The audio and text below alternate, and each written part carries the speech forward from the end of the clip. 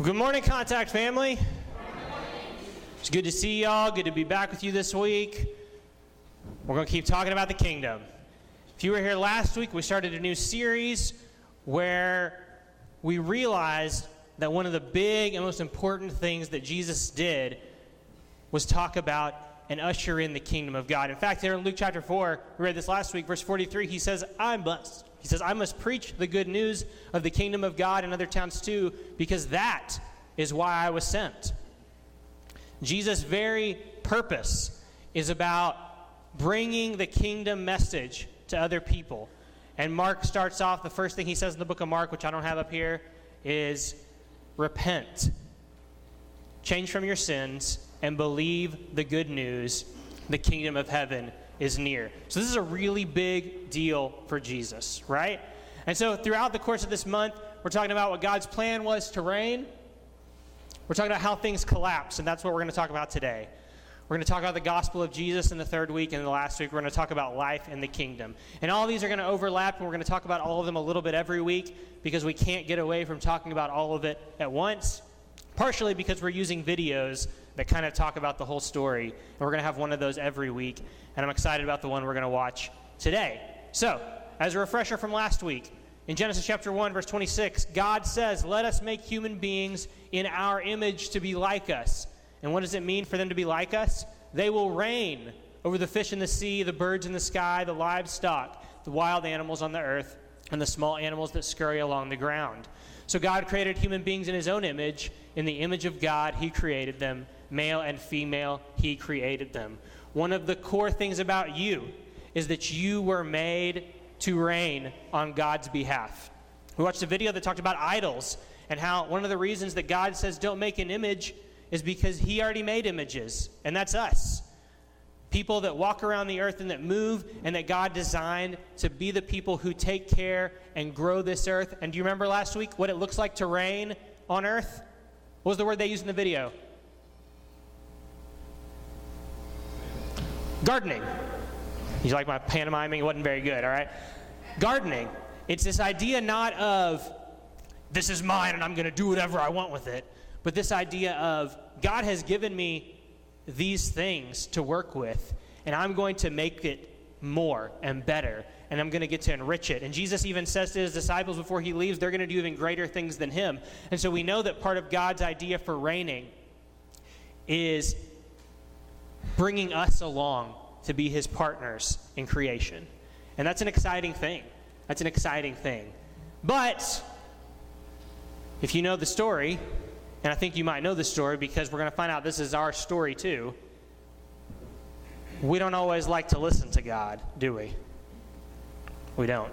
Let's read in Genesis chapter 2, starting in verse 8. Now the Lord God had planted a garden in the east in Eden, and there he put the man he had formed.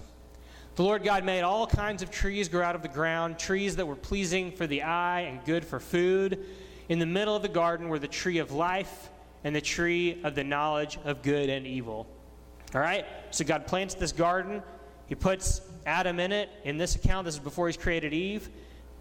And he puts these trees right there in the middle. Why would you do that, God? Why'd you put both trees there? Well, hold on a second. Verse 16, and the Lord God commanded the man, you are free to eat from any tree in the garden, but you must not eat from the tree of the knowledge of good and evil, for when you eat from it, you will certainly die. Now, any of y'all have had kids? Are you supposed to put your dangerous chemicals under the sink with no locks on the sink? No, because they can get in and they can eat it, right? Do we put out the things that'll hurt our children right in the middle of the room? We don't. We try to baby-proof. We put those things in the sockets. We do all kinds of stuff to try to protect our kids. And here we see God sticking the thing that's going to kill them right in the middle of the garden. What are you thinking, God? What's going on here? What is this really about? Is the question we got to ask. What is God doing? What is the point of what's happening in this story? The question, because we've just found out that people are going to be co-rulers with God, right? They're going to be taking care of this creation. They're going to be doing things that God has asked them to do. And when we talked last week about what a kingdom is, we talked about how a king has absolute authority, right? And how the person who's in charge gets to dictate what the rules are. So, though God is drawing us to be co-rulers with him, who is still the authority? God, right? These aren't trick questions this morning, all right? We'll get to those maybe, but these aren't trick questions. God is still the one in charge. So what does that mean we have to do as the co-rulers who are underneath him? What he says. We have to obey him, right? So what's going on here? God's made this beautiful garden. Food is falling off the trees. It's a wonderful, perfect place for Adam and for Eve.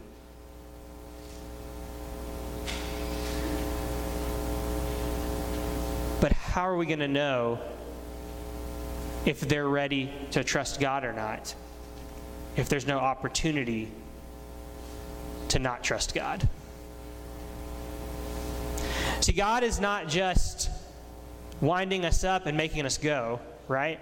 God has given us some choices in how we do things. God offers these new image bearers a choice. Will they accept his wisdom, or are they going to try to take control for themselves? Okay, are we tracking? These trees are more than just what am I going to eat today, right? And this word, the knowledge of good and evil, is more than just I suddenly have information in my brain. This word knowledge there in the Old Testament has to do with an experiential knowledge. I have now done the thing of good and evil. I now completely understand it because I have experienced that. Okay? So this is more than just, this is God saying, I've got a plan that is going to be great.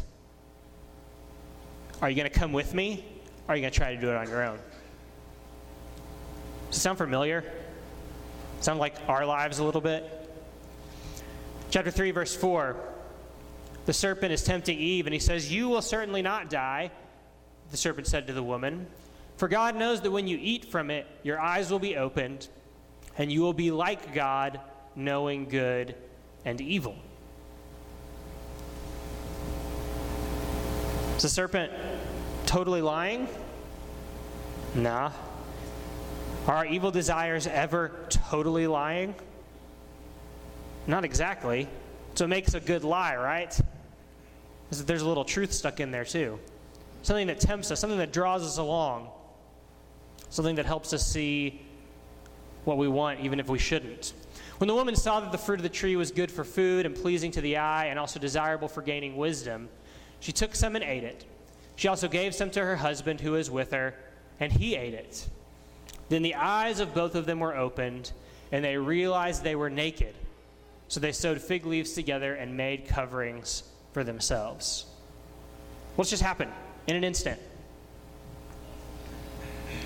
They had peace. They had innocence. They had a total trusting, good relationship with God. And suddenly, when they listened to something else, and they saw with their eyes, that looks good, and let their own will determine their steps. What's the verse we love? Trust in the Lord with all your heart, lean not on your own understanding. In all your ways, submit to him, and he will direct your paths. When they saw what looked good to them, it's gone. It's gone. Is this story just about Adam and Eve? When have we made the choice to take the fruit from the tree of knowledge of good and evil? If you know anyone who hasn't, they're lying to you, right? Because this is part of what we have become as people. Is each one of us in our lives has made this choice, haven't we? We knew what was right, what we were supposed to do, but something else, it looked good, and we took it. When have we listened to the serpent instead of to the wisdom of God? So, from there, things spiral, right? Adam and Eve get kicked out of the garden. God says, you can't be in here. You can't have eternal life. And that's not just a punishment. That's a mercy. Because we don't want to live forever poisoned by sin. And so he sends them out of the garden. Next chapter, they have 2 kids, and one of them kills the other one right out of the gate.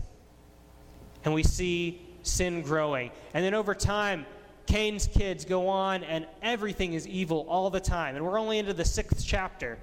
We're not very far, right? Everyone's thoughts are only evil all the time. The only person God can find that's worth saving is Noah. And so he gets rid of everyone on earth. And we have the great children's story about Noah's Ark, and we don't think about what's floating in the water below him. Because God wipes it out. And what's left is Noah and his 3 sons and the 3 wives and his wife. And they start over. And immediately after they get back to dry land, Noah offers a sacrifice. And then he gets some grapes and he gets drunk. And then this other mess happens, and Noah and his son, the one that was righteous, they mess up. And you say, God's promised he's not going to do what he just did again, but is it really going to get better? And by chapter 11, the people have come together to build this tower, the Tower of Babel. And they've all worked together to say, we can reach to the heavens, we can get to the space where God is, we can be as good as God as a community. You see how the sin goes from just one person to suddenly sin has taken on a life of its own, and a whole community is poisoned by sin? It doesn't take much. It doesn't take much. So God separates them and confuses their language. And then, chapter 12, he starts again. He says, I'm going to use Abraham. And this guy, I'm going to ask you to come with me and to do things. But Abraham messes up. God gives him like 10 different tests in the Bible, and he gets one of them, and he fails the other 9. Right? And he finally does what God wants him to do, and God says, I'm going to bless you, I'm going to work with you, but it's going to be a mess. And then Isaac messes up, and then Jacob messes up, and then basically all the sons of Jacob mess up, although Joseph does well. But it just keeps going. And the people are stuck in Egypt, and they're slaves in Egypt. And then Moses comes, but Moses messes up too. And when the people are taken out of Egypt, they want to go back because it was cushier than they'd rather be with God. And as God's giving them the 10 Commandments on the mountain and saying no idols, they're making a statue of a calf on the ground. And then Moses doesn't even get to enter the promised land because he doesn't listen to God all the way. And his brother and sister have to repent, and all these other things happen, and Moses isn't it. And then we have all these judges, and the judges are supposed to do what God wants, but they keep messing up, and they keep doing things the wrong way. And then there's all these kings, and they weren't even supposed to want kings in the first place because God was their king. But all the other nations have kings, and they all mess up. And even the best ones like David fall. We talked about that not too long ago. And Solomon, who's supposed to be the wisest of all people on earth, doesn't submit to God's wisdom. And the next thing we know, he's got 700 wives and 300 concubines and statues of idols everywhere in the kingdom. And then his son splits the kingdom. And then eventually, the fall of Israel, and Israel gets taken by Assyria, and they get destroyed. And then the kingdom of Judah, also 150 years later, goes into exile in Babylon. These were the people who God actually made a nation out of. God literally spoke and created this people. He made a special covenant with them. He made a special commitment. He did something that he's never done with any other nation on the planet in all of time, that he did with Israel. And what happened to them? It fell apart. What on earth are we going to do? Because if the people who God himself was shepherding didn't get it right, what hope is there? But there's a big word about that from the prophets. And obviously there's still good news to come. What we're going to do now is we're going to watch another video. And we needed all this to get ready to watch that, and hopefully this will be interesting and encouraging.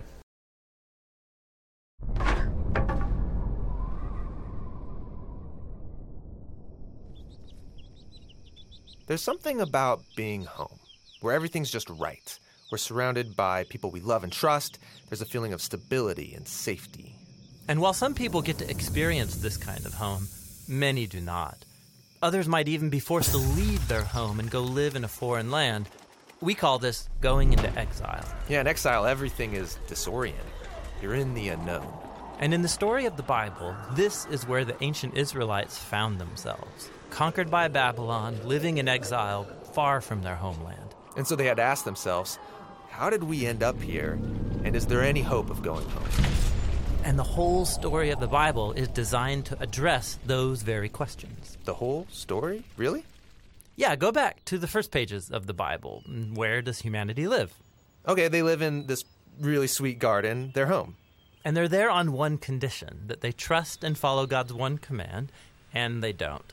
And so the consequence is banishment from the garden. They're sent into exile. Exactly. And so this story has been designed to set you up for Israel's story, how they were given the gift of the promised land and were able to stay there on one condition, that they be faithful to the terms of their covenant relationship with God. They didn't, and they were sent into exile. And if you still don't see the parallel between exile from the garden and exile from Israel, think about this. In Genesis, humanity's exile led up to the story about the building of what city? Oh yeah, Babylon. The same place the Israelites are sent. But that's not the end of either story. In the first Babylon, God called Abraham to leave and travel to the promised land. And that story was designed to give hope to the Israelites currently living in the later Babylon. Now, eventually, they do get to leave and travel back to their promised homeland. And when they did, it wasn't home sweet home. Oppressive empires were still ruling over them, and the people kept acting in the same corrupt ways as their ancestors. And so the biblical prophets said that exile wasn't actually over. How could they think they were still in exile when they're at home? Yeah, this is really important. In the Hebrew scriptures, Israel's Babylonian exile became an image of something more universal. It's that feeling of alienation and longing for something more, no matter where you live. Yeah, I can relate to this. I have a great home, but it's situated in a world scarred with pain and broken relationships, death, and tragedy, done by others, but also done by me. And so in the Bible, exile is the human condition. We all keep repeating this pattern of human corruption leading to a Babylon that we can't escape. And it doesn't matter where you live, we are all longing for a better home. Now, Israel's scriptures held out hope that one day God would send a king who would rescue the world from all of the Babylons we've created. And after many generations pass, we meet this Israelite named Jesus of Nazareth. He wandered about with no home, announcing the great restoration, that reality of home that Israel and all humanity has been looking for. Yeah, Jesus really cared about people who didn't have homes. He welcomed in the stranger. He said God's love is shown when you invite in the outcast and throw parties for people who don't have a place to belong. Jesus also claimed that Israel and all humanity had lost its way, that our self-centeredness drives us to create false homes based on status and power, and these inevitably exclude others. We live in an exile of our own making. But Jesus said the true way home is one of weakness, of service, and of forgiveness. And then Jesus went into exile alongside us to show us the true way home. Which is? Well, Jesus said he is the way. His life and self-giving love proved more powerful than humanity's failure. He opened up a pathway to our real home. And as Jesus' followers committed themselves to him, they discovered this new way of being human. They believed that the real return from exile had begun. And so they would call themselves sojourners or wanderers. Oh, right. They would say things like, the world isn't our home, and we're citizens of heaven. And so Jesus' followers remain exiles as they wait for that day when Jesus returns to transform this world into a true home. Do you get that feeling of being in exile sometimes? That feeling that no matter what you try to do, there's just more. There's just more that's in the way. And even when you're home, you're just not. And there's something wrong. And that really is kind of the human condition, because we're still waiting for the kingdom to come all the way. And when he talks about home, where is home? It's with God, right? It's with God. And we have the Spirit in us. And so there's little pockets of home, but it's not all the way there. So he said this in the video. He said, we all keep repeating a pattern of human corruption leading to a Babylon that we can't escape. And I added, on our own. Because this isn't a hopeless situation, right? And that's why we love the Bible. And we love being with the church. Because when we look to other things and we go out in the world and we look for ways to fix everything, we always come up short. There is no solution apart from God. There just isn't. There's patchwork. There's a little bit. But the people who look like they're going to be benevolent turn into dictators suddenly.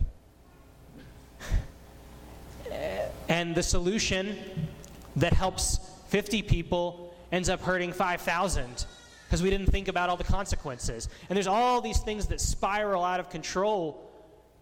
What are we to do? What are we to do? I'm missing a slide. Go back to the slide after that one for me. We'll sing this in a minute. One more back. We have hope, right? And we've talked about hope before. That hope isn't optimism.